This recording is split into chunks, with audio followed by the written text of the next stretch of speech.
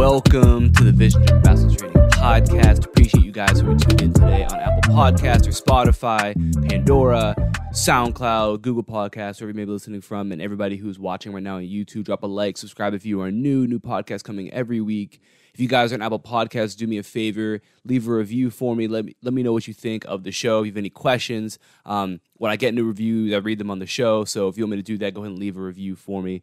And again, I appreciate everybody who's tuned in today. So today's topic, as I think, is one that I'm really excited to talk about. I think it's going to be really helpful for players and for trainers, coaches. I think there's a lot that you guys can get out of this. And the topic is training with a long-term view as opposed to a short-term view.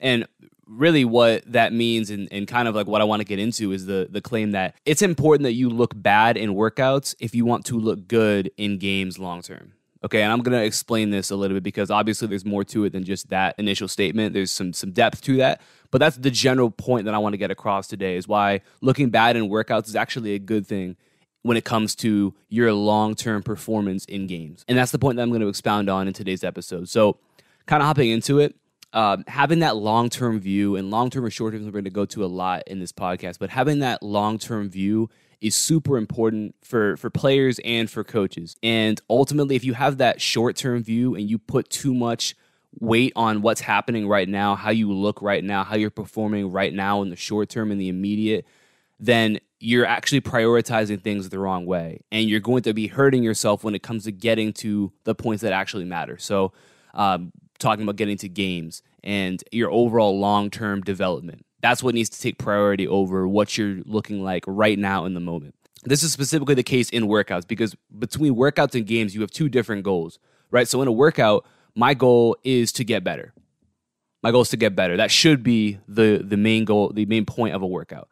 And in a game, my goal is to perform as well as I can. So we have two different goals when you think about it between a workout and a game, yet a lot of times players and trainers especially approach these two things with the same goal. So the goal for a game never changes, it's performance. But a lot of times players and trainers approach workouts with the same goal, which is I have to perform my best. I have to look the best in this workout right here. And a lot of times, whether or not they think about it, they actually prioritize that over getting better. And that is ultimately going to hurt you long term. So if you're a player, think about being in a workout, maybe this is by yourself or whatever, and maybe you avoid working on something or doing something that you're not very good at, you're not very comfortable at. You keep trying it, you keep messing it up, and then so what do? You revert back to doing what you already are good at, you're already comfortable doing, and you probably enjoy doing that a lot more. It's probably a lot more fun because you see the ball go in or you don't lose the ball as much. But when you start losing the ball, you start missing shots, it's a little bit harder for you. And so a lot of times you avoid doing that. Whether or not that's the actual best thing to be doing, chances are, if it's something you need to be working on, it would probably be beneficial for you to press into that and be okay with making those mistakes. But a lot of times that's the view. And then for coaches, think about if you are in a workout, maybe it's with a group, and there's a player that is struggling, and so instead of letting them struggle and kind of figure it out, you immediately are giving them the answers to everything. Okay, oh, you should have stepped there, you should have done that, you should have done this, should have done that, and you're just constantly giving them all this feedback. They don't have to learn anything on their own. They don't have to try and figure anything out on their own. You're just giving them every single piece of information that they might need to know. And this is really a human nature thing. Like you see somebody struggling and you want to help them, but is that actually helping them? Because again, in the short term, yes, it is. It's making them look better right now, but they don't actually have to learn any of those lessons themselves. And that could also be a situation where maybe you start doing a drill and they struggle with it a little bit, so you immediately make it way easier for them so they don't struggle with it. And again, they look better in the short term. They probably feel better and more confident in the short term, and you probably feel better as a trainer in the short term because your player looks really, really good. But is that what's going to help them come game time in 2 weeks? No, it's not going to help them. And you have to think about this from the player's perspective. So obviously they want to look good, right? Because it's just a human nature sort of ego thing. You're not comfortable missing or looking bad. So players are generally going to gravitate towards that view. And you as a trainer or a coach are probably going to gravitate towards, okay, well, if my players look good, I look good. It looks like I'm doing a good job. So That's one thing. But then you also think about if that player has a parent or an older sibling or an aunt or an uncle who's at that workout and they're over on the side, yelling at them every time they miss a shot or every time they miss a layup or every time they lose the ball. Well, now that player is probably going to try and avoid looking bad or failure even more. So you have those things working against you. The reality is that struggling and messing up and missing shots is a crucial piece to the long-term learning that we are achieving, that we're looking to get. And I'm gonna kind of define this in a second so that everything kind of comes together. But ultimately, we're gonna have to sacrifice short-term performance in workouts sometimes so that we can get to that long-term learning. And what I mean by short-term performance is short-term shifts in motor behavior that can be observed typically directly during a training session or right after that session. All that means is that if you do a drill where you're working on mid-range pull-ups and that player starts off not being shooting very well and then 20 minutes later they're shooting better, that would be short-term performance. They look better in the context of that workout. It could be you working on a specific dribble move, okay? You're working on it between the legs. Maybe they struggle with it at first, and 20 minutes later after you practice it, they look better in the short term. They perform better short term. So when I say performance or short-term performance, that's what I mean. It's just looking better in the context of that singular workout or directly after that workout.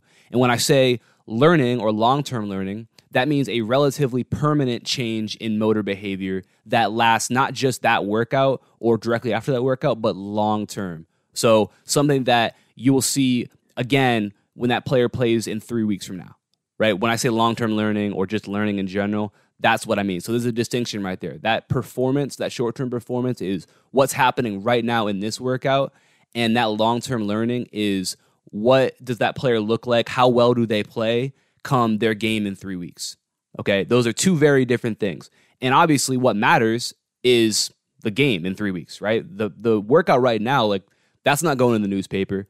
There's probably not a ton of scouts who are at that, right? You're not sending that one out to college coaches. You're worried about that game coming in 3 weeks where there's people who are going to be there. And the ultimate, like the record matters, right? Wins, losses. There's somebody keeping score. There's refs. There's coaches. There's all that sort of stuff going on. So we have to think about that. And a better way to illustrate this too becomes, let's take a player who is really, really good in practice or really, really good in workouts. They make all their shots. They're in the gym working hard every single day, but then games come and they aren't nearly as good.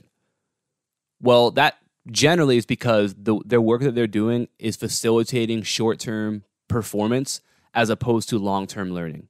And so today's what we're going to get into is kind of how we can start to remedy that and help players, especially like that, who maybe struggle when it comes to game time, to put them in a position where they're able to actually see those long-term learning improvements. Now, the question you might be asking yourself is, well, if I want to look good long-term in games, doesn't that mean that my short-term performance should be really good as well?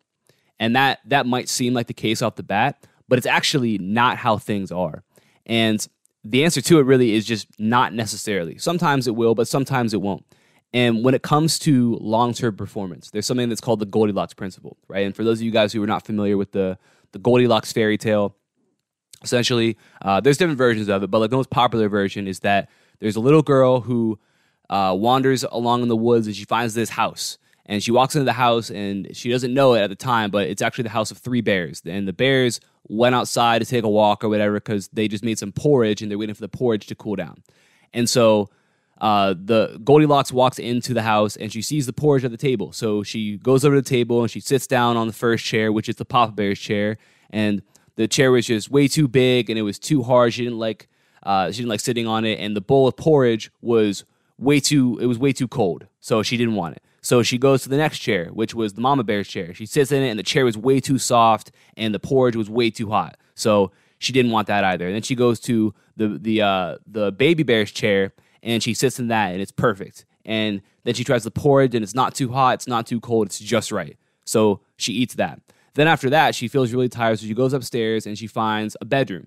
And so she lays down the first bed. And the first bed is Papa Bear's bed. And it's way too big and it's way too hard. She doesn't want to sit on that or doesn't want to sleep on that. So she gets out and tries the next bed.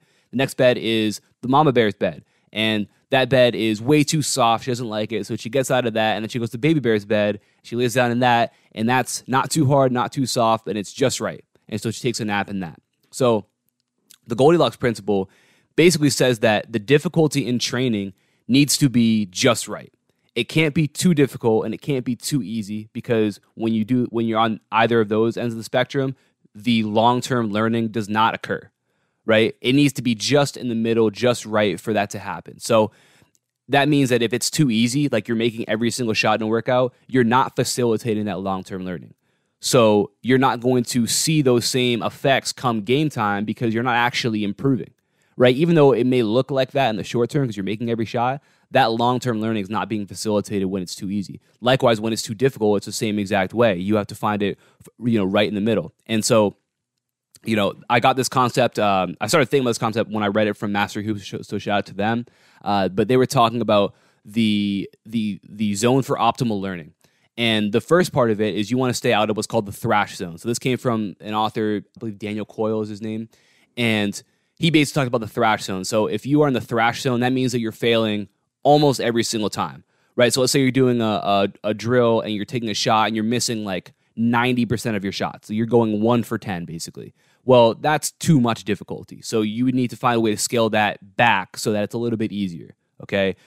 Maybe you're doing a one-on-one drill and you're losing the ball every single time. You're getting the ball ripped from you every single time. So you might have to find a way to make that a little bit easier, because that's in that thrash zone, you're mentally checked out because you have no chance to succeed in that drill. It's just too hard. So you're not going to be mentally engaged with that. On the other end of the spectrum, you have just the zone where it's way too easy, right? So you're making 8 out of 10 shots, 9 out of 10 shots, 10 out of 10 shots on every drill. Maybe you're doing a one-on-one drill and you're scoring every single time. You're doing a drill, you're making layups every single time, and you're just working on things that you can do effortlessly, easily. You've done thousands of times successfully, and you never mess it up, right? This is where you're succeeding like 90 to 100% of the time. And this is also, again, where you're going to be able to be mentally checked out, because why put in that extra mental focus when you don't need to? Your brain can go on autopilot, and you'll be fine because it's something that you can do easily. And obviously in a game, we don't want to have our minds in autopilot. Now, we'll talk about being in the zone, but I'm making a distinction between being on autopilot and being in the zone, right? Being in the zone is just another level of focus that you have. Being on autopilot means you can completely check out, think about, where you're going to go to eat after the workout, think about, how you're going to get your homework done after the workout, think about the test you have, think about the show you're going to watch, think about, how your fantasy quarterback's going to do in the game tonight.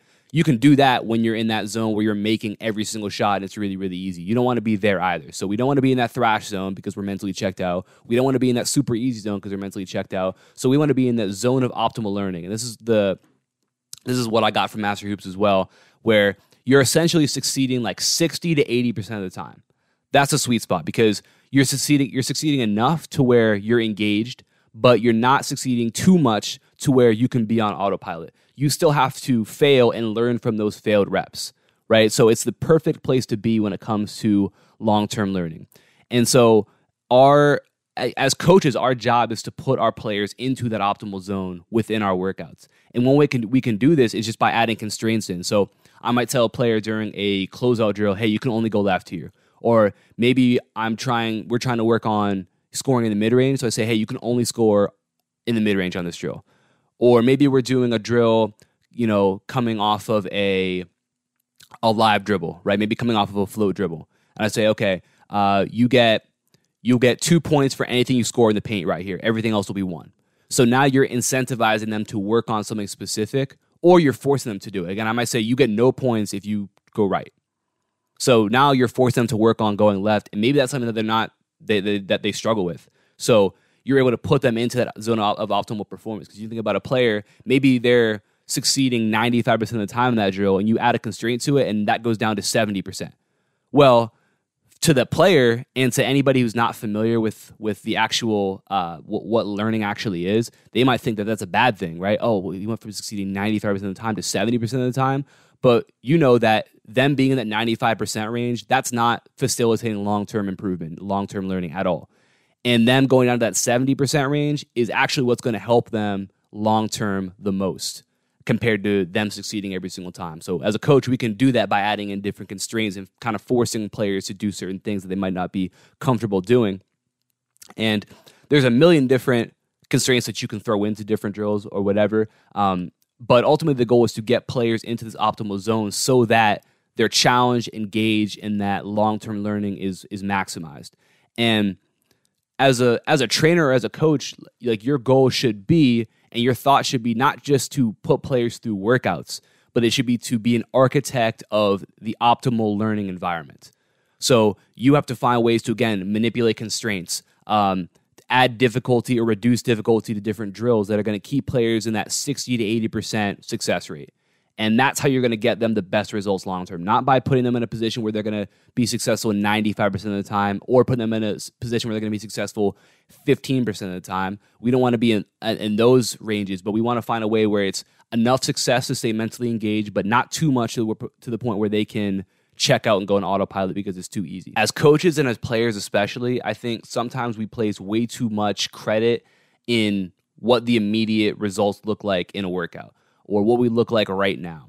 And I think sometimes as coaches, we assess how effective we are at the immediate results that we see in a single session, in a single workout. So did my players look better at the end of the workout than they did at the beginning of the workout? And we judge all of our effectiveness based on what the answer to that question is. And the issue is that that's not taking into account how powerful the human brain is, right? So when we give it something super challenging or in that optimal zone of improvement, of zone of learning where it's 60, 80% success rate, with those failed reps especially, that your brain is going to continue to kind of pick that apart. So even if they go through a workout and they're succeeding about 65% of the time, they're going to go home, they're going to sleep. And I tell this to my players all the time, like, you're going to go home, and the way your brain works, as you're sleeping, you're not even going to be thinking about it, but you're going to just be going through, and your mind's going to be figuring out solutions.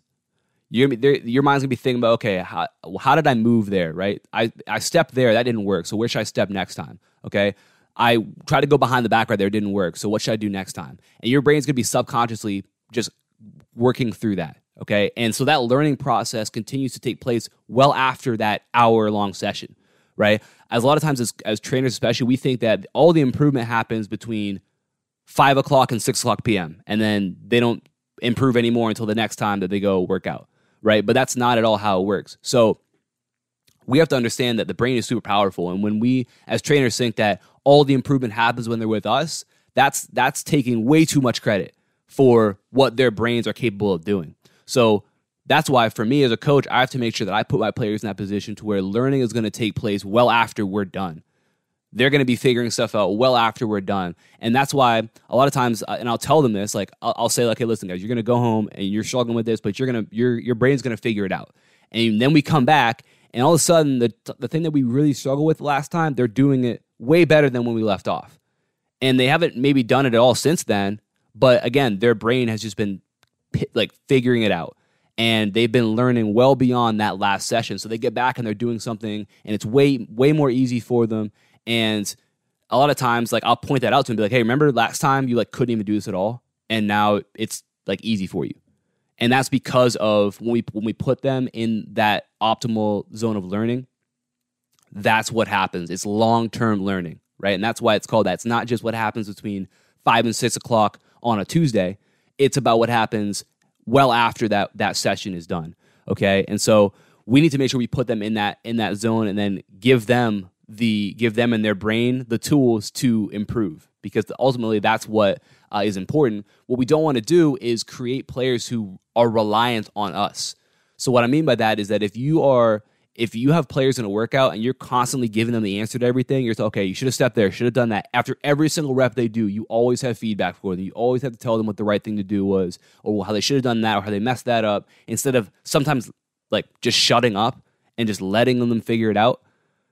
Then when they get to a game and they have to figure stuff out, they're not going to be able to, because you were always a crutch for them, where you always gave them the right answer. You always gave them exactly what to do.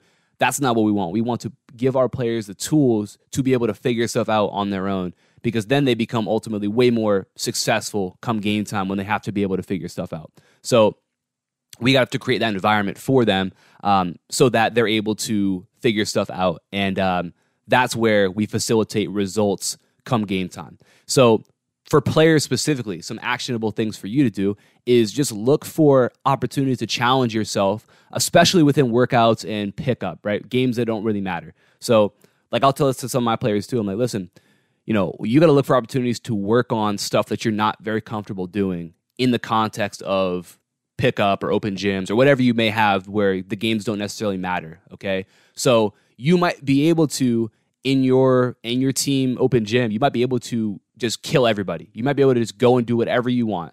And you might feel great because you went and scored every single time, but how beneficial is that for you? Probably not that. Again, if you're succeeding 90% of the time, probably not that beneficial. Now, let's say that you aren't very confident going to your right. Maybe you're a lefty, you love going left, but when it comes to going right, you don't like to do that. So maybe the next time in your workouts, you think about just going right as much as you can. And maybe now you only succeed 70% of the time, but guess what? We already talked about it. That's better for you. It's better for you to be succeeding 70% of the time than it is 90% of the time. Now, obviously, again, this is different. Come game time, we want to succeed 100% of the time. But when it comes to the games that don't matter and you're trying to get better, then we want to be in that 70% range. So first of all, you have to look at that and say, okay, is this a game that matters, or is this something that does, like, the score doesn't matter? If that's what it is, then it's about getting better. And if that's what it is, you got to find a way to put yourself in that 60 to 80% range in terms of success. So whatever that might mean for you, it just means putting constraints on yourself. So I from a trainer perspective, like, I'm constantly putting constraints on my players throughout workouts. But sometimes if you don't have somebody do that for you, or if you are playing pickup or whatever, then you as a player should find ways to put constraints on yourself and make it more difficult.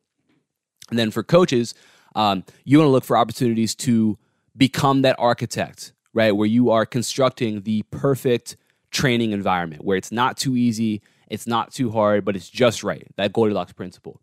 And you have to allow players to fail sometimes. And you can't just always go and come to the rescue and give them the right answer every single time too. Sometimes you have to let them fail and let them think about it and let them figure it out. Okay, again, give their brain the ability to do what it does best, which is solve problems. And that's how you're going to create players who actually have that long-term success. And that's how you create long-term learning within your workouts. And so you don't want to, like, you have to get away from putting so much stock in what you see right now, in the immediate present, what you see from your players. Okay, just because a player got better between 5 o'clock and 6 o'clock doesn't mean that they're necessarily going to be any better come game time in 2 weeks, right? It's very easy to manipulate an environment to make it look like they got better, but when they actually didn't, because all you did was work on stuff that they're already good at, that's already super easy for them. So they were on autopilot thinking about that episode of, they were just watching The Haunting of Hill House on Netflix. They were just thinking about that, and they literally were down a whole wormhole deep dive into that Netflix show for 45 minutes of that workout because they didn't have to think about anything else because they were just getting up shots that they're already good at, right? That's what happens. And then when they get to a game and they can't be checked out thinking about Netflix shows the whole time, well, do you expect them to still be at that 95% success rate? They will not be there. Okay, so find ways to manipulate those constraints and make drills easier or more difficult just depending on how things are going. And prioritize long-term and them learning stuff long-term over just the immediate present right now. And that's how you're going to get the best results. And that's ultimately why they're with you, right? Is to get those results long-term, not to look like heroes in workouts, okay? So I hope that helps you guys out. And, if you guys have any extra questions on this, make sure you drop them below. Send me a DM on Instagram at Visionary Basketball too as well if you want to talk any more about this. You have any other podcast ideas or video ideas or any other questions for me, just let me know. Like I said, guys, if you are on Apple Podcasts, do me a favor, leave a review. Let me know what you think about the show. I appreciate everybody who's listening and watching on YouTube. Make sure you drop a like, subscribe if you're new. I'll talk to you guys soon. Peace.